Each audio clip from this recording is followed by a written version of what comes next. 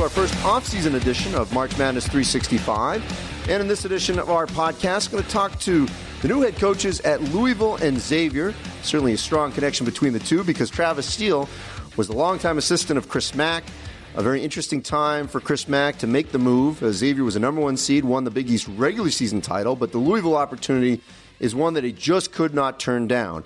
You'll hear from Chris about all the ties that he's got to Louisville and certainly that part of the Ohio Valley of this country and why he believes Louisville could be still a national title contender with him at the helm as he takes over for David Padgett and also, of course, for Rick Pitino. For Travis Steele, this was a long time coming. It's Xavier sort of doing what Gonzaga and other programs have done of keeping it in the family, where you've got coaches who know what it's like to run a program such as Xavier, where they've had consistency of coaching. I mean, you could look at Xavier, Butler, Gonzaga as great examples where that has worked. Certainly, Michigan State is one of the ultimate examples where the baton was passed from one Spartan to another, and there was tremendous success. I want to direct your attention also to NCAA.com, where I've got our first sort of look at what the Power 36 could be once we know who's actually staying in the NBA draft and who's going to go back to school. There's a slew of players declaring, upwards of close to 100 for the NBA draft, and they really should, because under the new rules, you can declare for the NBA draft multiple times. You can go, if invited, to the Chicago pre-draft combine, and you can go and work out for an NBA team. That's all being covered by those NBA teams and the NBA for the draft combine. If you don't get invited to the combine, that should be an indication, a red flag that you're not going to get drafted, that you should return to school. Look, the agent rules could certainly change, and I'm sure we'll have a lot to talk about that later this month. When Condoleezza Rice, the former Secretary of State, comes out with her commission report. That'll be on April 25th, I believe. That'll be in Indianapolis. And there could be changes in whether or not you can have an agent in terms of an official agent, one that is actually paying you. Or you're paying him to represent you. So the relationship certainly could change hands with money under the new way that this could certainly occur. But until then, if you don't sign with an agent, then you can return to college. There also could be a tweak going on where if you're not drafted, there could be a change where you could be allowed to go back to school. That's one other possibility that's being discussed, although I think the NABC, the Coaches Association, would like to have sort of a word in that because they would not know that until late June, early July, and you have to have a scholarship open for that. So one thing I did was look at some of the top leagues in the country as to whether or not some of these schools could be in the Power 36 once we know. And so I'm just going to rattle a couple of these off. I'm not going to give everything away because I want to direct you to NCAA.com to find it. But in the American, Central Florida, UCF, could really be the team to beat, and that all depends on whether or not Aubrey Dawkins, B.J. Taylor, Taco Fall, if they all return to UCF, they could be the team to beat in the American for sure. In the A-10, look for potentially St. Joe's or St. Louis. I'm not giving up on Davidson because they've got an unbelievable talent returning, really a real special player that I think people need to remember, and his name is Kellen Grady. He was a freshman this season. Peyton Aldridge was their senior, but Grady could be a big-time performer for the Wildcats next season. In the ACC, Duke is the team to beat. They've got the top three players in this class, but as we know, not all the one-and-dones can deliver you a national championship. And then after that, it's the regular cast of characters: Carolina, Virginia, Louisville, Virginia Tech, and others. In the Big East, Villanova, we got to wait and see what happens. Then the national champs, how many of the guys go to the NBA draft? I would assume Jalen Brunson and Mikal Bridges, and probably Omari Spellman, but we don't know. Dante DiVincenzo, I would think, would come back, but let's wait and see what happens there. Xavier, who you'll hear from the past and present coaches, they certainly could be in the mix as well. In the Big Ten, I think Michigan, depending on who stays and goes, could be at the top of the heap there. I think Maryland could certainly surge to the top. Wisconsin, I think if they're healthy, they'll be a team to beat. There's no question about that. Nebraska, what happens with their early entries. So there's a lot of shuffling that could go on in the Big Ten. In the Big 12, the Sunflower State, Kansas and K-State, they're going to be the two teams to beat next season, and they'll be in the Power 36 for sure. And Iowa State, they've got a very special rising sophomore who had a great freshman year in Lindell Wigginton. So he'll be there. The Valley, Loyola Chicago, loses some big names, and Dante Ingram and Andre Jackson and Ben Richardson. But Clayton Custer, Lucas Williamson, and Cameron Krutwig and Marcus Towns are all back. So why not? Let's tab them. And in the Mountain West Conference, Nevada, once again, if their guys return, Cody and Caleb Martin, Jordan Caroline, then the Wolfpack, they'll be right at the top and back in the NCAA tournament. Out in the Pac-12, which really had an awful postseason, look for Washington, which turns all 5 starters. They will be the team to beat. Yes, the Huskies under Mike Hopkins. They'll be the number 1 team in the Pac-12. And then after that, I could see UCLA, possibly Oregon, Arizona State. I wouldn't give up on Colorado because of McKinley Wright IV. I love him at the point. Been talking about him all year. So there's a lot of teams that could circle and cycle through there. In the SEC, upwards of 11 teams could think that they're NCAA tournament teams when the season starts. And, of course, that's led by Kentucky, possibly Auburn, Tennessee, Texas A&M if their guys come back. LSU had a great recruiting class. So did Vanderbilt. Mississippi State made it to the NIT Final Four. Alabama, let's see what happens with them in terms of whether or not all their guys that could potentially leave for the NBA. And then the WCC, Gonzaga's going to be a top 10 team. No question. Yeah, they lost Jonathan Williams and Silas Melson, but Zach Norvell, Rui Hachimura, Josh Perkins, Killian Tilly, Corey Crispet, and Brandon Clark sitting out. They got a squad that could get deep into the NCAA tournament yet again. So that sort of sets the table for our interviews, and I want to get to these 2. They're not Chris Mack, a longtime head coach, but in a new spot in a high-profile school in Louisville. And Travis Steele, I want you to hear from him first from Xavier. He's taking over for Chris Mack.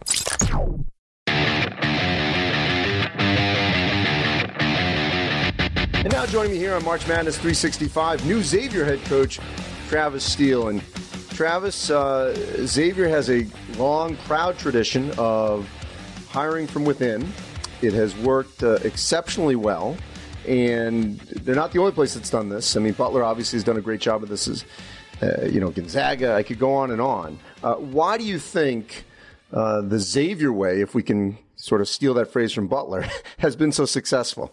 Yeah, I think when Greg Christopher, our athletic director, met with me right after Chris and basically told the team that he was going to Louisville, he was very transparent with me about the process and everything. He said, hey, he has to find the best coach for Xavier. And I respected that process. And, obviously we do have a long history of promoting from within. I didn't want that just to be the reason that I got the job. I've been here for 10 years, and I feel like I've been on a 10-year interview. But at the same time, I wanted to show my vision, how I could be maybe a little bit different from Chris and Sean Miller, who I've worked for. So we're going to do a lot of the things similar. That's for dang sure. We've had a lot of success, but, I'm going to have to put my own stamp on the program as well.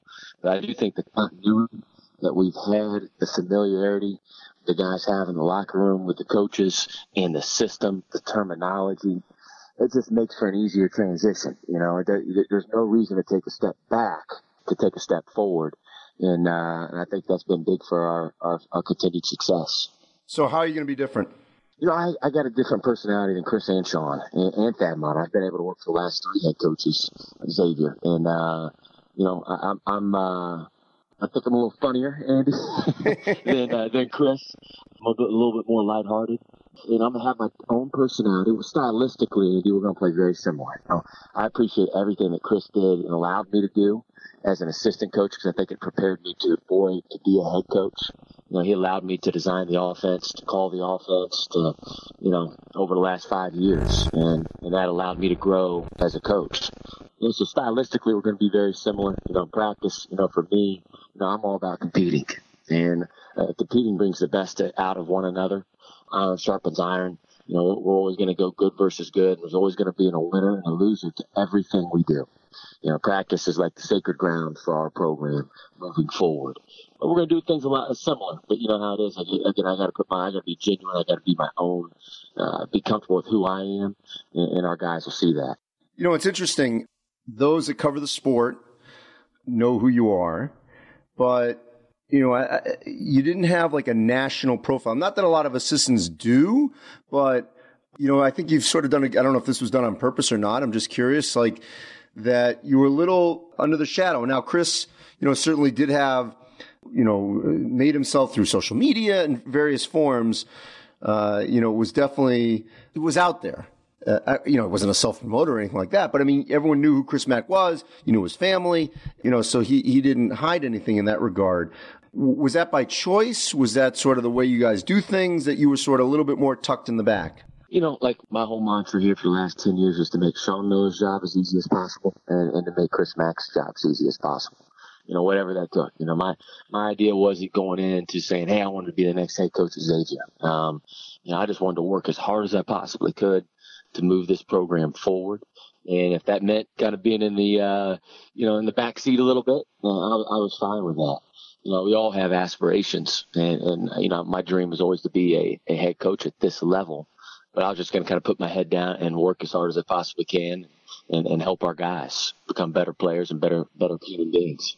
The Xavier sort of rep of late has been, to be a team that I wouldn't say intimidating, but I mean, there was an aggressiveness, and you knew when you were playing Xavier, it was going to be a physical game.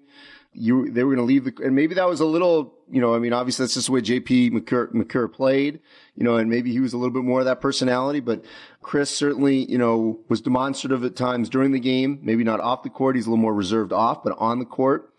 So that edge that Xavier has played with, that has been to its advantage, where did that come from, and how much do you think that will continue? I think that's part of Chris's personality. I think he's an ultra competitor. But I also think, Andy, I've had an affinity for Xavier basketball long before I even came here. And you think about the great players that Xavier's had, whether it was Byron Larkin, whether it was Dave West, Tyrone Hill, Brian Grant. I mean, the list goes on and on and on. And all of those guys have a chip on their shoulder. All those guys have an edge to them, have a toughness level. And I think that's what our program's known for. And that's what it's going to continue to be known for, because that's what we recruit. So in practice, I mean, was that, you said obviously it was through competition, but how much was that instilled to sort of go at each other, and so that way that competitiveness carried over into the games? A lot. It was designed intentionally. I could tell you that. We want to foster competition. We want to foster toughness and a togetherness. But we want guys, like I said, iron sharpens iron. We're going to go good versus good in practice. I can be a scout team over on the right side, and then the left side we got the starters and the top guys. We do a really good job, I think, of fostering that environment. We do what we call, Andy, it's called the gold jersey. We have a million student managers, which they do a terrific job for our program, and they keep all these statistics during practice. And at the end of the week, whoever has the best stats gets to wear a gold jersey the next week, so they stick out. And what we do is we have a TV screen out at practice that kind of updates it daily, so they know exactly where they are. And our guys pay attention, because if you want to earn minutes in the game, well, then you got to be a good practice player. And our guys know that, so practice is really, really important to them. So Travis, you now have a staff to hire. You were, as you said, to Chris Mack, to Sean Miller, even before that to Thad Matta. I mean, I know you weren't the number one behind Thad Matta or Sean, obviously, because Chris, the guys had stepped up, but you were there. Assistants went with Chris. How do you make sure that you've got the same sort of relationship and staff that that you'll need, that those previous coaches had, and essentially you? Yeah, I love to read books, and I'm a big Urban Meyer guy, and he talked about in one of his books, the most important thing you can do as a head coach is hire a really good staff. And I want to empower my assistant coaches to coach, to deal with the media, recruit, do everything, touch every area of the program. That way, when they get a chance to be their own head coach, they're ready. They're going to be successful. And putting a staff together, Andy, I really believe is like putting an orchestra together. You can have two of the best saxophone players, but it doesn't really matter. I only need one of those. Now everybody's got to complement one another personality-wise, what they bring to the table on the court, their strengths and weaknesses, and recruiting areas as well. So, I'm in that process of hiring a staff right now, and I'm not going to be rushed. I'm going to take my time, make sure that we get the right people here that can help our players on and off the court. All right, so Villanova's won its second national championship in 3 seasons. This was the first year they didn't win the regular season Big East title. Xavier did, as you know, obviously. And they won the Big East tournament title, and then they didn't lose the rest of the way. They still could potentially get, wiped out by the draft. We'll wait and see what happens. But they're the team of record. They're the one to beat, just like sort of Kansas in the Big 12. You did beat them in the regular season, but ultimately not in the postseason. So how do you topple them? And I say when you beat them, I know you didn't beat them on the court, but you beat them for the title, because I know you still didn't beat them this season. We've kind of modeled our program off of when we first made the transition, Andy, from the A-10 to the Big East. It was like, wow, I couldn't believe how their overall size of team, their guards are big. They don't have necessarily the 6'10", 6'11" traditional post players, but just how versatile their lineups were, defensively and offensively. And, we've tried to model ourselves off of them, and I think we've recruited towards that, to our versatility on both ends of the floor. But, they got a great culture, and our culture's come a long way. Chris Mack did a terrific job developing a really good culture here. I think we got to continue to improve in that area. There's always room for improvement. We got to recruit better, to be honest, as well. I think we got to take that even to another level, Andy. They get really, really good players, but they also get players that really fit their culture. And I think that's the key to the whole process. Michigan was the same way. They're both in the national championship game, and they're not necessarily getting all these five-star guys. They're getting guys that fit who they are, style of play-wise and off the court-wise. And I think we got to continue to improve in those areas. All right, so you lose Makura. Trayvon Blewett had a sensational year at Xavier as well. How do you look at what you got coming back? I think we have a chance to be one of the best defensive teams that I've ever been around. We have great length. We have great quickness. We got great versatility. We got Quentin Gooden, Paul Scruggs. Both those guys played a lot of minutes at the guard positions this past year. I thought Paul really came on late in the year. He'll only be a sophomore. Najee Marshall was on the all freshman Big East team, rookie Big East team this past year. He's 6'7", kind of versatile wing. Kaiser Gates will be a senior. He's 6'8". He can guard 1 through 5. I mean, with those guys, I think our versatility, those guys can all guard at least 1 through 4 with their toughness level and their size and their quickness level. And then we have Tyreek Jones back to man the middle. I think Tyreek's got a big offseason ahead of him body wise. He's got to trim down his weight a little bit. But Tyreek is the best teammate. He's unselfish. He's the pulse of our team, and he plays with an edge and toughness that we need in the Big East. So I think we got, Elias Harden was a freshman last year, and he didn't play a lot because of Trayvon Blewett and J.P. McCura, who's really talented and can score the ball. So we got a really good base, and we got some talented kids coming in, and I think can really build depth for our team this year. Well, Travis, congratulations, and I know we look forward to talking to you for not just the months, but the years to come. Absolutely. Thanks for having me, Andy. Up next here on March Madness 365, new Louisville head coach Chris Mack.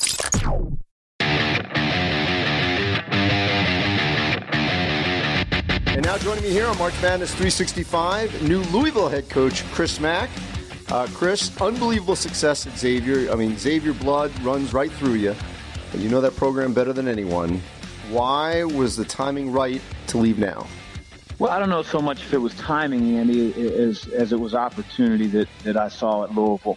I think, when I think about Louisville basketball and the history of the program and, multiple national championships and Final Fours and, Hall of Fame coaches, it was just too good of an opportunity for me to pass up. And so it was incredibly difficult to leave Xavier, to leave a group of young men that I loved coaching. But I also know they're going to be in great hands. And, this isn't something that, you're ever going to see me do again. This is my last stop, and I'm really looking forward to making Louisville home.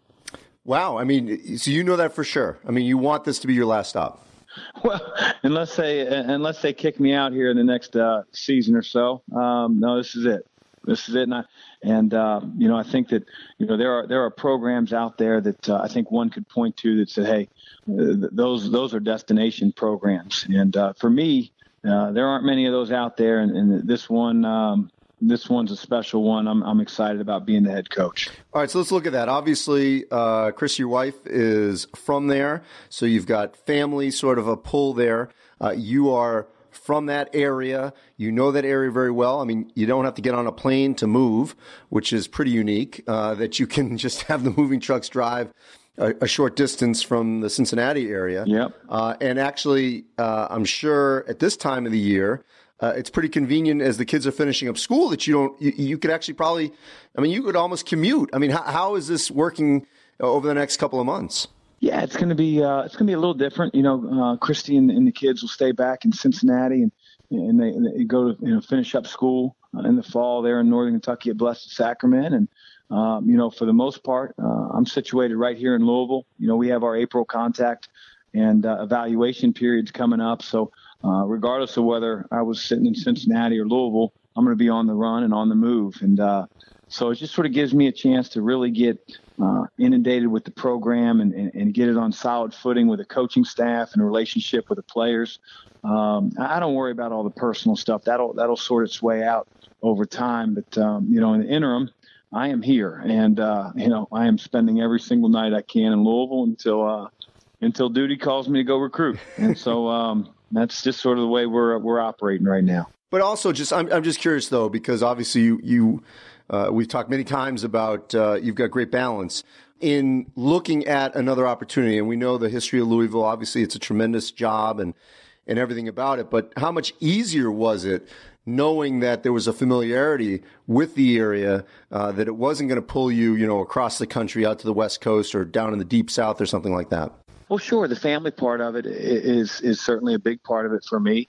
I have my in-laws here, so Christy's parents are right here in Louisville, and they've got cousins, and I think the transition for them will be an easier one than maybe it would be if I moved to, say, California.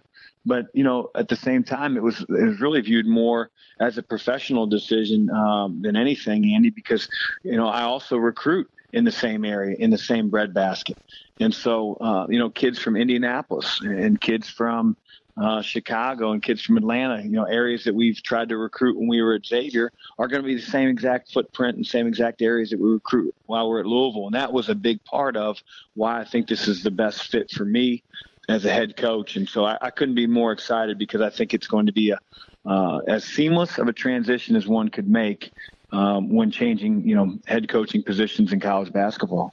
So I know, we said it wasn't about the timing, and you guys have a great core. Travis Steele does now, coming back to Xavier. But it does seem like a little bit more of an easier transition maybe for you in that, you've ridden there for a long time, decades worth and plus, obviously as an assistant and more. But, Trevon Blewett, JP McCura, that group, you were number one seed, you won the Big East regular season title. When you look back at sort of as you are closing, and I know it didn't end the way you wanted with the loss to Florida State, but can you look back and say, you know what, we had a great run. I can leave on a high. We accomplished so much by finally sort of cracking through with Villanova and winning the Big East regular season title? Yeah, I think when I left Xavier, when Sean Miller left Xavier and I was promoted to head coach, Sean left the program in great shape. We had a talented roster. We had experience. We had veterans. We had guys that knew what Xavier basketball was all about. And I feel like in some ways that's where Travis is today. He's got a great young nucleus, but certainly at the same time, I lost three seniors that have been with me all 4 years. It helped really cement a culture. The transition into the Big East, they had so much success. Really hard to see that team fall short at the end.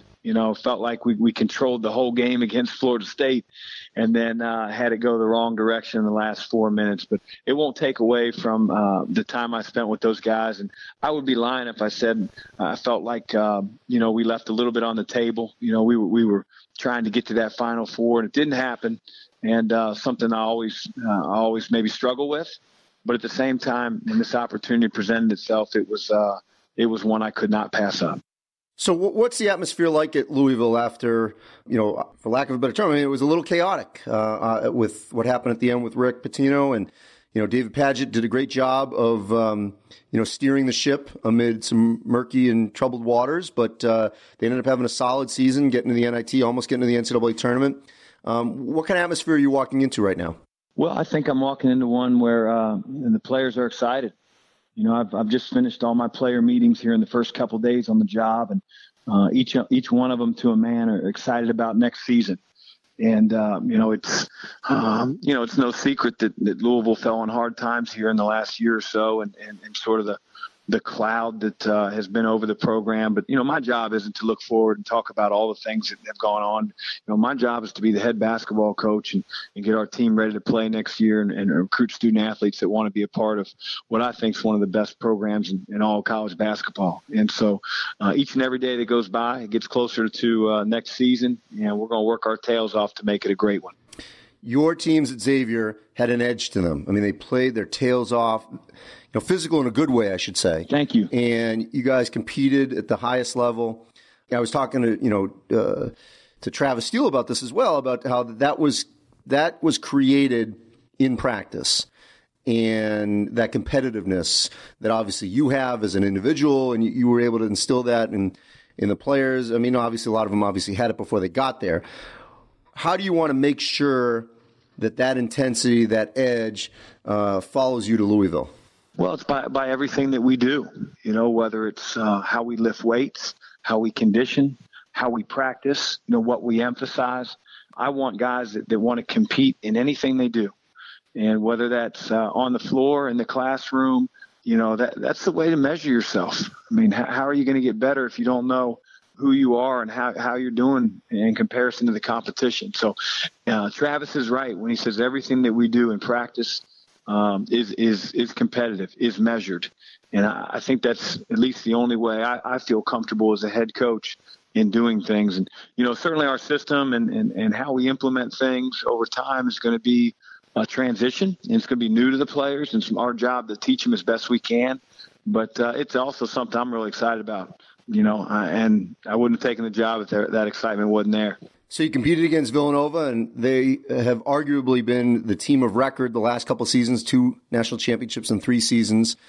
How much are you looking forward to the challenge of going up against Duke, Virginia, North Carolina, among many others in the ACC? Oh, I mean, to me, it's arguably the best basketball league in the entire country. And, selfishly, I don't think it's close. To say that, are you looking forward to playing Duke or Carolina? I'm looking forward to making Louisville basketball as good as we can be. And that's going to be our competition, and we're not going to shy away from those guys. And we also understand, at least I understand, the history and tradition and the great players and great coaching staffs in this league. So we better be ready, and we better be the best version of ourselves. And, every day that we get in the gym, we've got to prepare to compete. The 3 greatest college basketball rivalries, I don't think I'll get an argument here: Duke, Carolina, Louisville, Kentucky, and I would go Xavier, Cincinnati. We can argue the order. Smart man. Okay. Smart man. We can argue the order, and that one was as intense as it ever has been. Certainly, when you were there and with Mick, and even before that with Hugs and whoever was coaching Xavier at the time, regardless. This Louisville, Kentucky happens once, home and home.